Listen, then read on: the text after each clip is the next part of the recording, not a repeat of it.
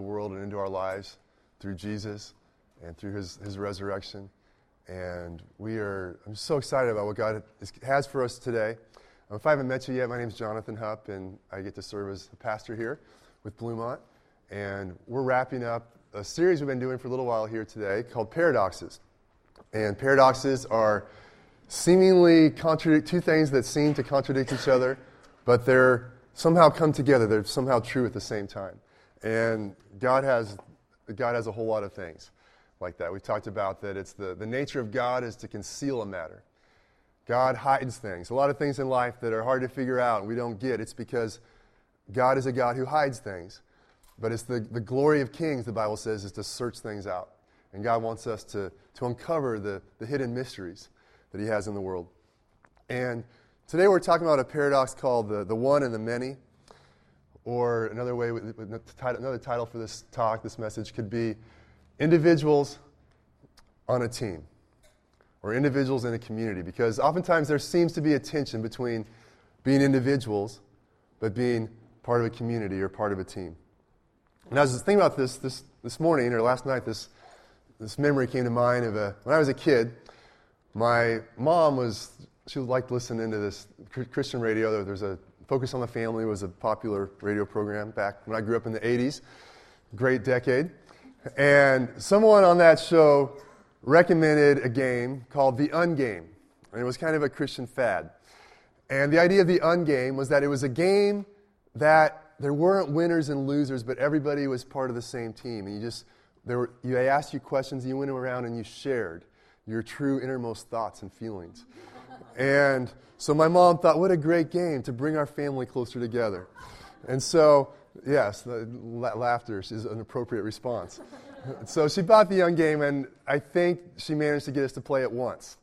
Because the idea of us kids sitting there and sharing our feelings and having a family bonding experience over this Ungame, and besides it's a game without winners and losers, like that was a loser of an idea as far as I was concerned. And that my mom she's still actually, I think that game is still in the closet with the other games. She's hoping maybe the grandkids or the great grandkids but no, there's something about that game didn't work.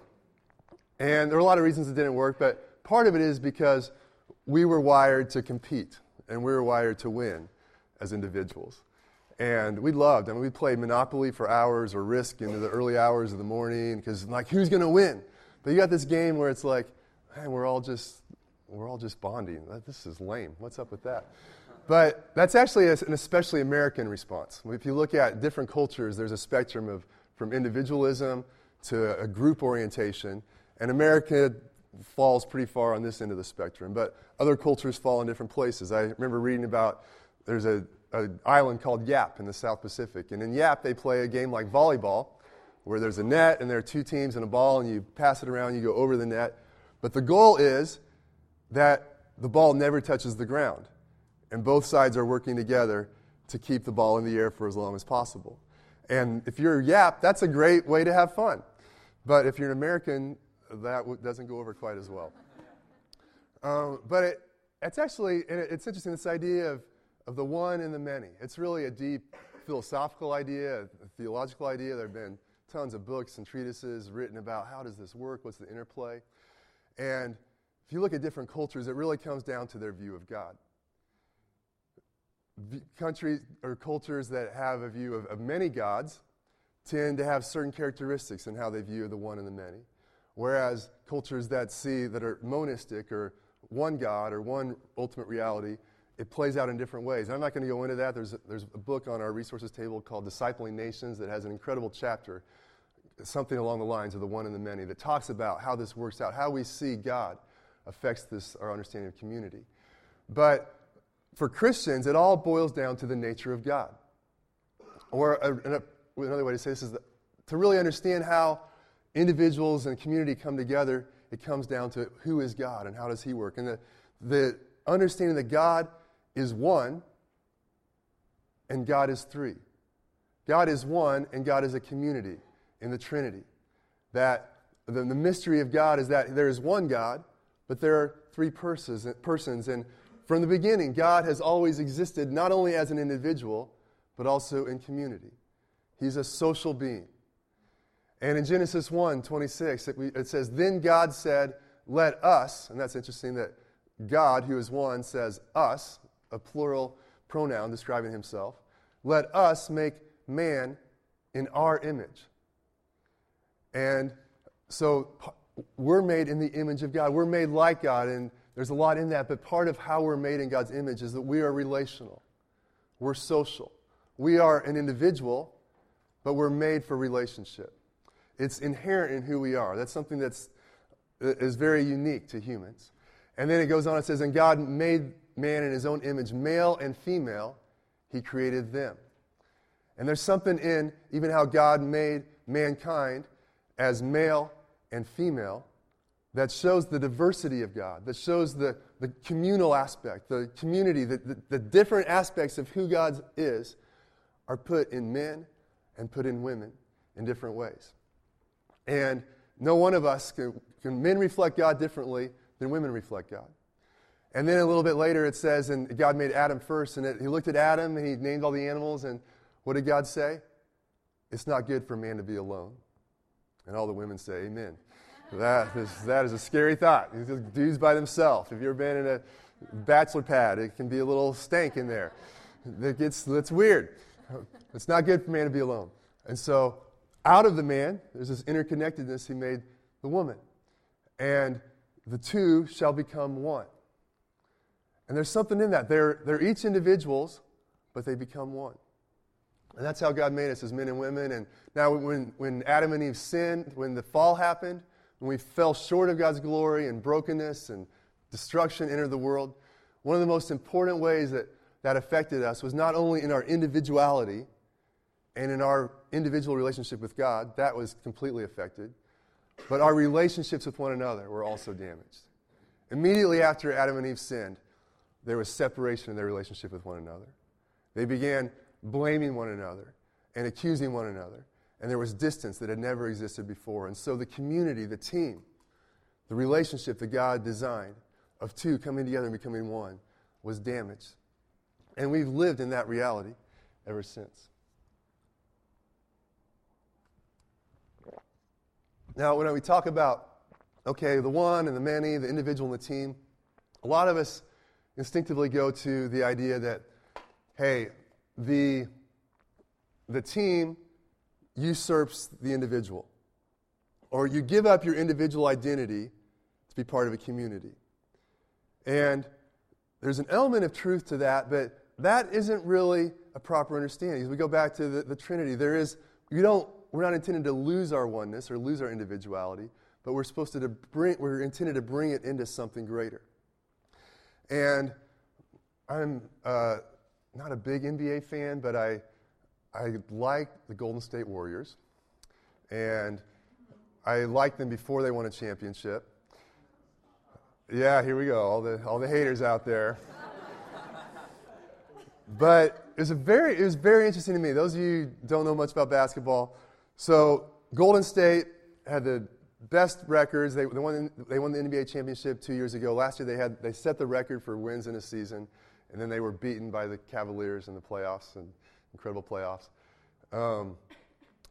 But the Golden State Warriors had their star player was Stephen Curry, but then Klay Thompson, Steph Curry, and then Klay Thompson is also great. But Curry had 2 seasons like off the charts historically, like literally changed the game of basketball by the way he shot from long range, and everybody's changing their game by the way he's shooting the three and everything. And he won the MVP 2 years in a row. They've got this team that won more games than any other team. It's like an incredible team. And then in the offseason, they pick up Kevin Durant, who is also one of my favorite players. And Kevin Durant and Curry are like 2 of the top 3 scorers in the NBA.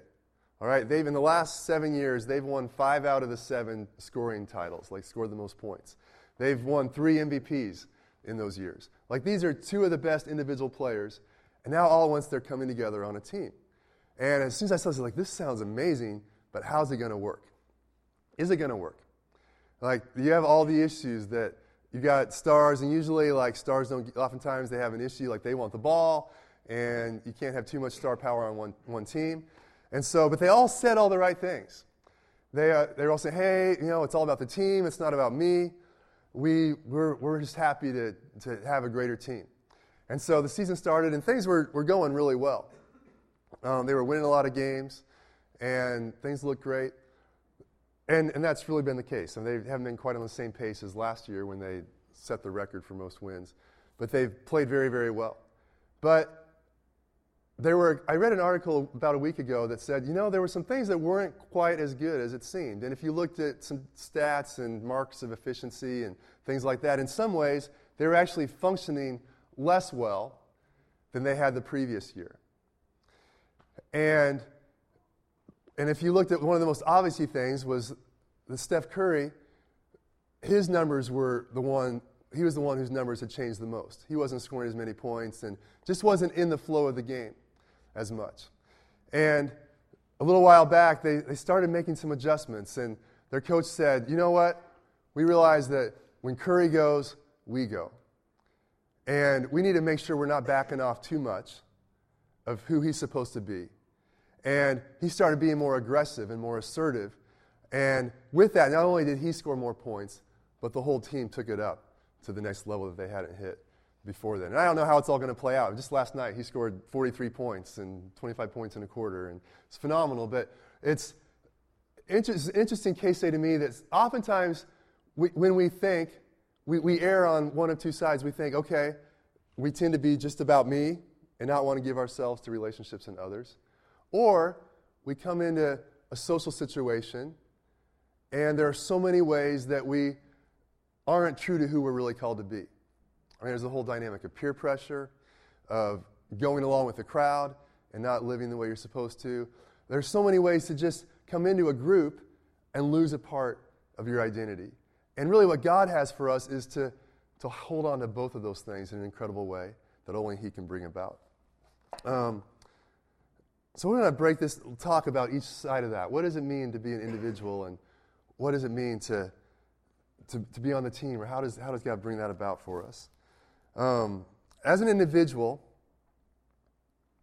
I'm just going to go through this pretty quickly. If you have your bulletin or you're taking notes, there's 3 bullets here. As an individual, I have a unique identity, gifting, and calling. Every person is made by God in a unique way. We're like this.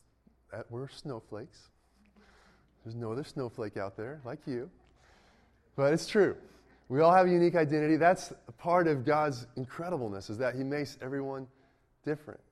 We have unique giftings, unique abilities. When we become a believer and God fills us with the Holy Spirit, He gives us different spiritual gifts. And those are different from one another, and that's God's design. And that's the beauty of the church, the people of God, is that different people bring different things. God gives them different things that the rest of the body needs, the rest of us need. We have a different calling. We each have a unique purpose. And your purpose is different than my purpose. I think about this with my kids. I've got 5 kids. And I heard someone say once, how do you know when it's time to stop having kids? And my friend said, it's like when you look at your kids and you go, I think we're all here. And, I think that was true for us. We had 3 kids, and we were getting to the point of actually we had 4 kids, and we were thinking, are we almost done? And I had a conversation with my wife. She was like, I think we should be done. And I was like, I just feel like maybe we're supposed to have one more. And then a month later, there was another one on the way. And now it's like, yeah, we think we're all here. We better all be here because we've got all we can keep up with and more already. But when I look at my kids, it's like, man, they are so different. They're all so different from me, and they're so different from one another. And that's the beauty of it, is that, man, if any one of them wasn't here, there would be a huge loss. And that's how God feels about His kids. It's like, man, everyone is unique and matters. And that's 1 Corinthians 12 is part of our weekly reading, but it talks about the body. And the church is like a body with many parts, and each person is a member of the body. And the body needs every one of those parts. As an individual, I have my own connection with God. This is important. There's a there's a saying that God doesn't have any grandchildren. And you can't have access to God or a relationship with God through anybody else except through Jesus. We all are called to have our own personal connection with God. We all have, when we trust in Jesus, that's our own trust in Jesus, our own turning from our sins and turning to Christ. And that brings a direct relationship with God, a direct connection. And that's one of the greatest gifts that we can have. We're going to look more at that in just a second. And then we also, as an individual, we have a personal responsibility. You know, there's a calling we each have, and with a calling comes a responsibility. With great power comes great responsibility. And what God has given each one of us, we are accountable to God for. It's not anybody else's responsibility to take what we have been given, but it's our responsibility. And we will each give an account to God for our life and what we do with the responsibility He's given us. And the scripture we're going to look at talks about all of those aspects in 1 John chapter 2, verse 27. And this is just incredible. I love this. See if you can see all these things in here. The unique calling, gifting, and identity, the unique personal connection with God, and the personal responsibility. 2:27. But you have received the Holy Spirit, and He lives within you. There's the personal connection. You, every believer, has received the Holy Spirit, and He lives personally inside you. So you don't need anyone to teach you what is true. For the Spirit teaches you all things, and what He teaches is true. It is not a lie. And I think this is one of the most radical statements in the Bible. This is in the midst, He's giving instructions to the people in the first century where there were a lot of false teachings going around. And people going around teaching things about God and teaching things about Jesus that weren't true, that were very deceptive. And He was giving them advice about that, but now He's saying, really, at the end of the day, you have God living inside of you. And you don't need someone else to tell you because the Holy Spirit is in you. And you can listen to Him. And He's the one you got to listen to. And He tells you what is true. So it's a matter of knowing and listening to the Holy Spirit who's within you. There's that personal connection and personal responsibility. It says, so continue in what He has taught you and continue to live in Christ. Now, we talk a lot about how, we need other people. But this is basically saying the opposite. Basically, if you just read this verse and didn't read the rest of the Bible, you'd think, I don't need anybody. And there's an element of that is very true. That ultimately what we need is God Himself. And we have what we need directly from God. All right, so there's... I'll keep the next verse 28 says, and now, dear children, continue to live in fellowship with Christ. So that's how we walk this out. Continue to live in fellowship with Christ so that when He returns, you will be full of courage and not shrink back from Him in shame. John, the writer here, the Apostle John, is giving his audience the sense of responsibility. That, hey, it's on you. You live in fellowship with Christ. If you live in fellowship with Christ, you will have everything you need. And that will be to such a degree that when Jesus comes back and you give an account to Him for your life, because you have taken personal responsibility for your growth, personal responsibility for your relationship with Him, that you didn't have any excuses about what didn't happen or what was too hard or who did this or who did that, but you own the responsibility and you built that relationship with Him. It says you will not have to shrink back at His coming. And that's one of the most powerful things to live for. To think that when Jesus comes back and I look Him in the eye, through the blood of Jesus and my trust in Him and walking out this life on a personal level, I'll be able to look Him eyeball to eyeball and be excited and confident in that place. And that is a high calling, and that's what God has made available to us. But it requires us owning our personal life before God. All right, so that's the individual side. The team side, the other side of the paradox, just want to talk about that. What does being on a team bring? Hold on to the individual, but add the team aspect of that. Well, the first thing being on a team brings is, I think my favorite, is companionship. It's friendship. Personal connection. We're social. We're relational. We're made for relationship. One of our core values at Bluemont is you can't do life alone. And that's not just like a means to an end, like, oh, I need relationships to accomplish something. But no, life is found in relationships. It's our relationship with God and our relationships with others. That is life itself.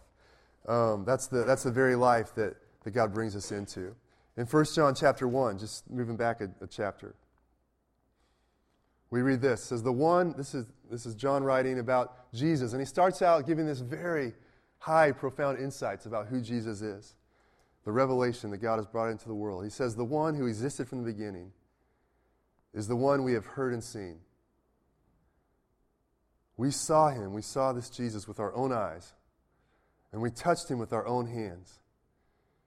He is Jesus Christ, the Word of life.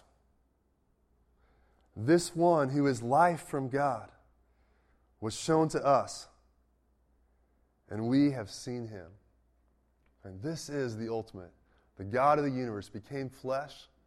He walked around. He was my friend. I knew him. I experienced life through him. This is the life for the world is found through knowing him. And he says, and now we testify. Did I read that? We testify and announce to you that he is the one who is eternal life. He was with the Father, and then he was shown to us. We are telling you about what we ourselves have actually seen and heard. Okay, so they're bringing the message of Jesus. They're bringing the message of Jesus' life into the world and the life that he brings into the world. And then he says this. He says, so that, in other words, what's the so there for? Why is he telling us all this? Why is he bringing the message of Jesus into the world? He says, so that you may have fellowship with us. Man, that sounds really arrogant if you think about it. You know, if someone on the street had this conversation with you, like, man, I personally, the God of the universe, became a person. And then he called me to be his friend, and we walked together for 3 years.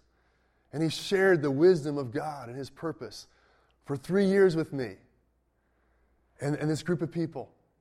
And I knew him, and I ate with him, and we slept in the same places and shared life together. And then he died and was raised from the dead and went back to heaven.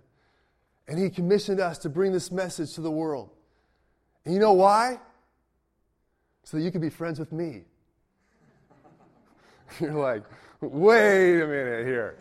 Like, that, I mean, you must be really desperate for friends. I mean, you concocted a really big story that God did all that just so we could have fellowship together. That seems outlandish. That seems crazy. But it's true. That, yes, the relationship that God had for us with him was restored through Jesus. But also the relationships with one another that were broken through sin are restored in Jesus. And that's the depth of relationship that God has for us. That's the life that he calls us into. And that is life itself. This is the essence of the life that God has for us. It brings us into really the fellowship, the companionship, the deep kinds of friendship that we yearn for, that we desire so much. I mean, just this. I've got 2 friends from high school, and I got more than that, a little bit more than that, not very many.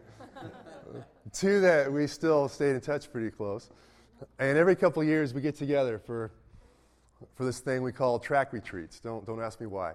So weird, you know how high school things are. But we now my one friend lives in Dallas, the other friend lives in Taiwan. And we're going to get together in April. And we're talking about what we're going to do.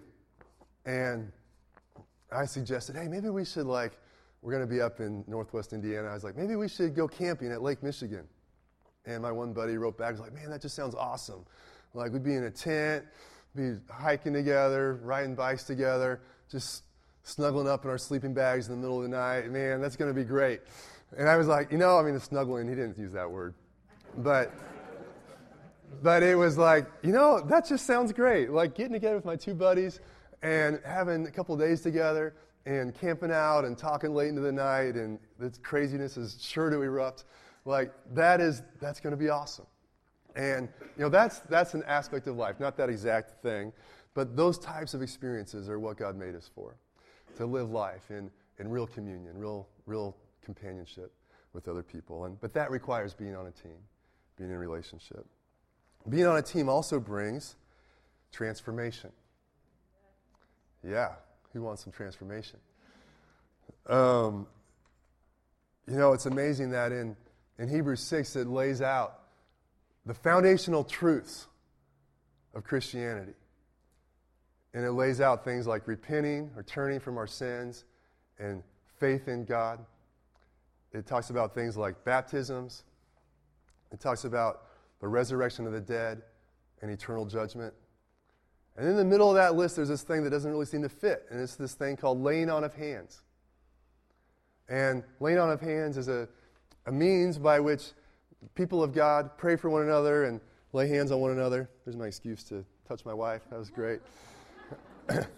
They lay hands on one another. But God somehow imparts spiritual gifts from one person to another through the laying on of hands. And there's something in that there are things we need from God that we can't get any other way but through other people. Yes, our relationship with God is all we need, but it's not all we need. For us to be transformed and to come into everything God has for us and to receive everything we need, we need other people. And, how many of you know that you become like the people you hang out with? Sometimes it's a little weird. Sometimes it's not a good thing. But that's the way God made us, is that there's an impartation of life. That as you hang out with people, as you spend time with people, you become like the people you're around.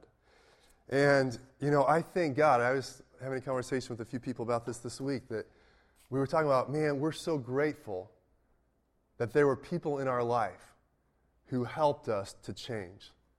Because I shudder to think what I would be like without the people that God brought into my life to help me to grow and help me to see blind spots and help me to see areas of my life that I didn't realize were going on, or maybe I did realize, but I didn't have the ability to get past certain roadblocks.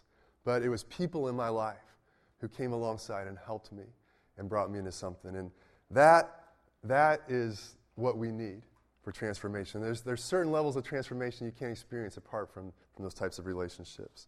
Now that takes closeness with other people. That takes being receptive. And that takes this thing called transparency. That takes being open and vulnerable with what's going on. I want to read just a few verses later in 1 John chapter 1. It says, "This is the message he has given us to announce to you. God is light, and there is no darkness in him at all. So we're lying if we say we have fellowship with God, but go on living in spiritual darkness. We are not living in the truth.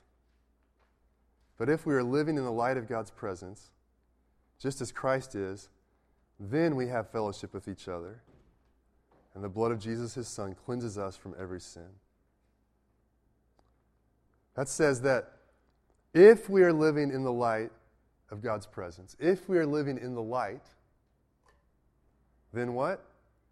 Then we have fellowship with each other, and the blood of Jesus cleanses us from our sins. A prerequisite to this fellowship is living in the light.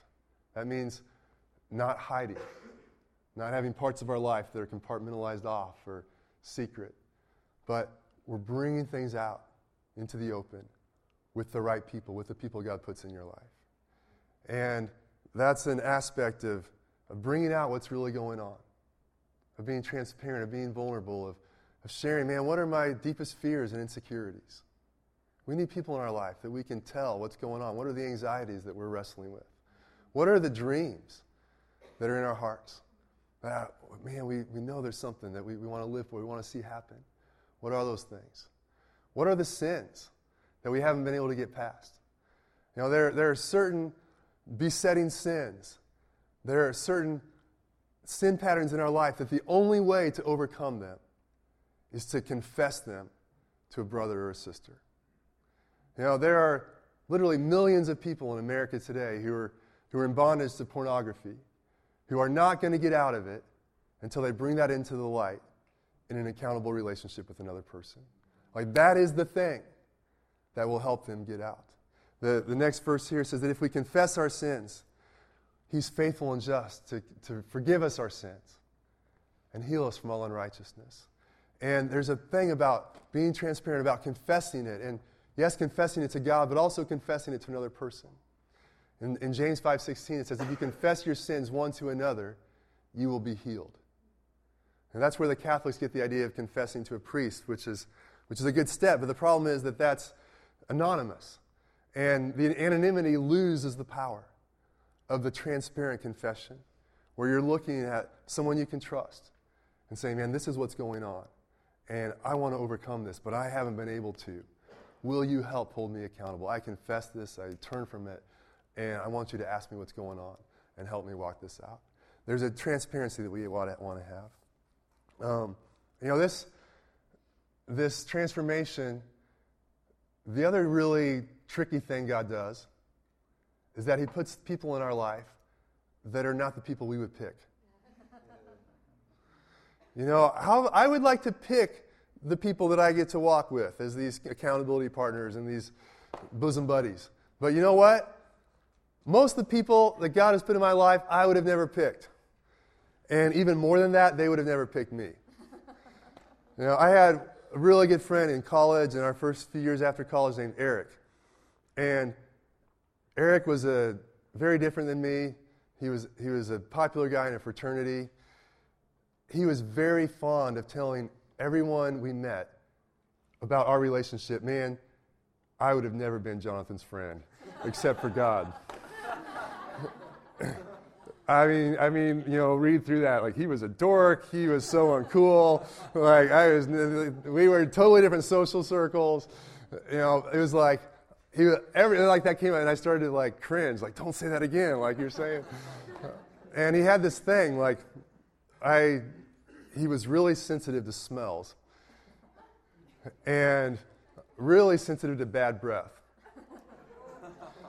And so often I'd be like just talking to him and he'd be like, "Ah!" Like literally, he would just have this, he'd be like, your breath is horrible.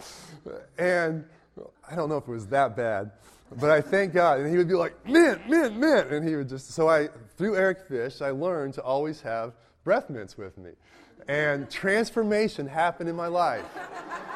I mean, thank God, yes, that's right. Can all rejoice. Eric Fish brought transformation in my life. And I would have never been like Eric. And so many, I look at the people that are in my life. I mean, my wife loves to say that about me. Like, hey, I would have never been his friend. Except God brought us together in this thing called church. And that's what a church is. It's people that would have never been together. Diverse people that God brings together. And the beauty of that is those are the relationships that help us to get things that we never would have got any other way. All right. We could talk so much more about that, but it's too painful for me. There's another thing called synergy. Another thing that we get from being on teams. And synergy is the idea that the whole is greater than the sum of the parts.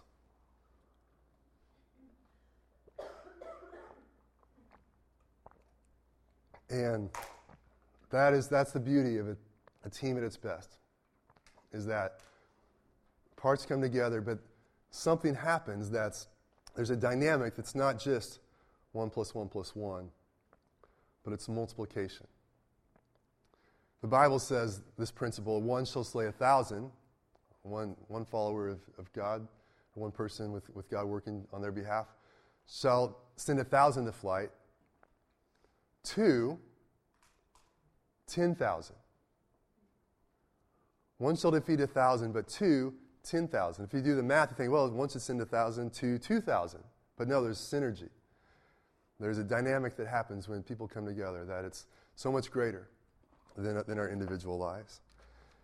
And it's not just that we can accomplish more, but because God is a community and God is so diverse, there's so much in God, that it's different people coming together that represent different parts of God's nature in ways that is actually needed to represent God.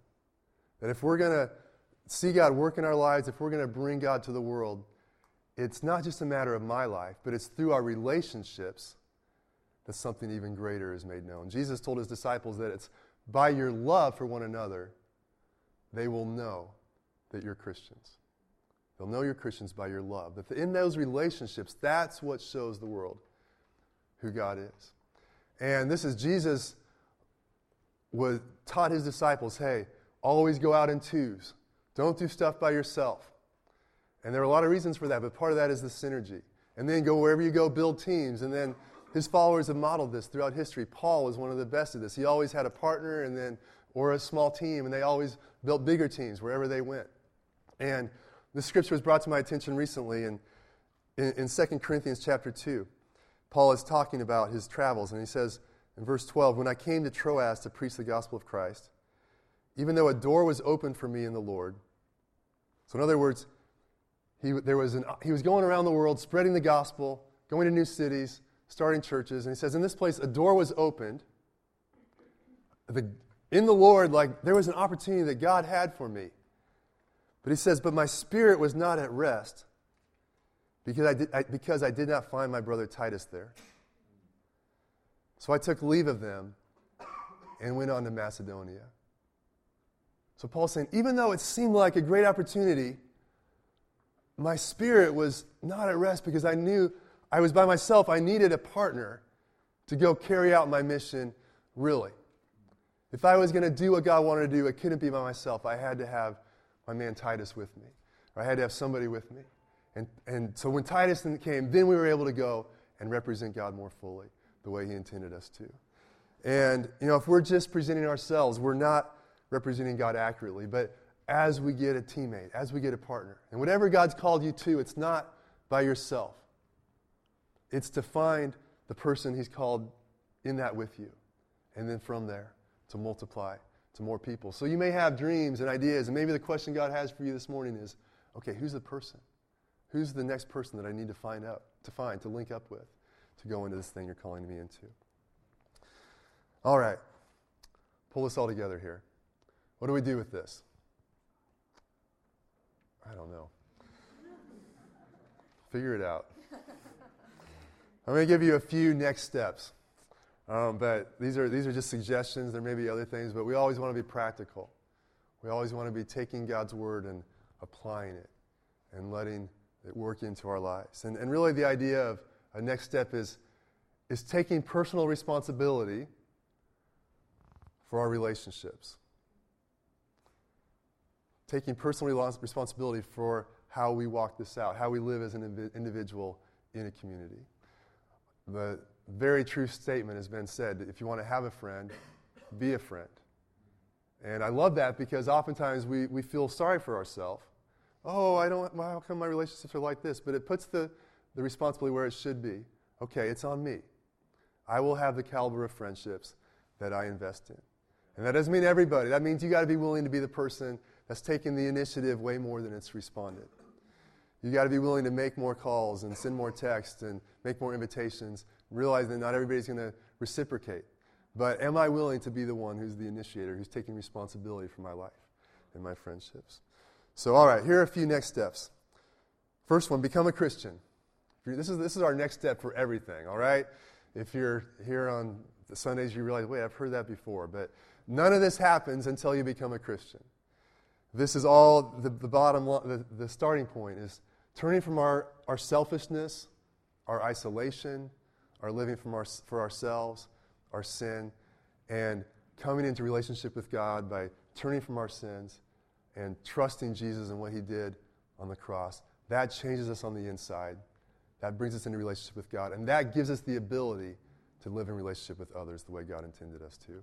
It's impossible to either be an individual the way we're supposed to or live in relationship the way we're supposed to apart from God transforming our hearts on the inside. So if you haven't done that yet, that's the first step, and God's inviting you to take that step. A next step you could take is join a community group. One thing Bluemont offers as a way to help facilitate these relationships is community groups. And we have a number of them, but they meet throughout the week, and it's a group of people who gather regularly for fellowship, to help grow, to build relationships, and help us live this out. And so if you mark your bulletin and turn that in the offering today, we'll track you down and help you in those connections, or talk to someone at the Welcome Center, and they can help you too. Another great next step is, here's a good one, I like this. Have an honest conversation to go deeper with someone. So have an honest conversation with someone. Come into the light. It could be about your relationship. It could be about something, a sin that you need to deal with, that you need accountability for. It could be something you want prayer for. Whatever it is, have an honest conversation with someone with the goal of going deeper in that relationship. And another next step you could take is pray and make a move about a relationship that's stuck. Now, oftentimes our relationships, they get to a place where they kind of get stuck. And there's something that's happened, or something we're unsettled about, or something there's an impasse we've come to.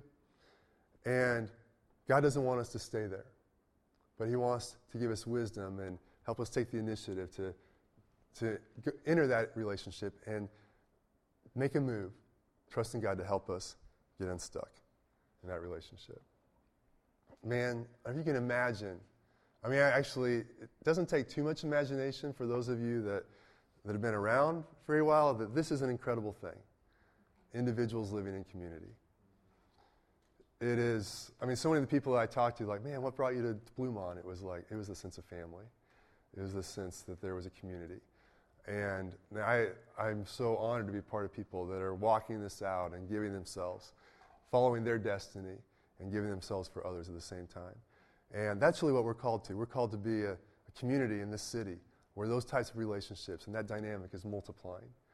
That all over Manhattan, all over K-State, there is a group of people, and more people coming into that and living out that kind of life and that kind of relationships. And that's what God has for us. That's what he's bringing us into. I just want to pray and trust God to help us come into that more and more. So let's pray together.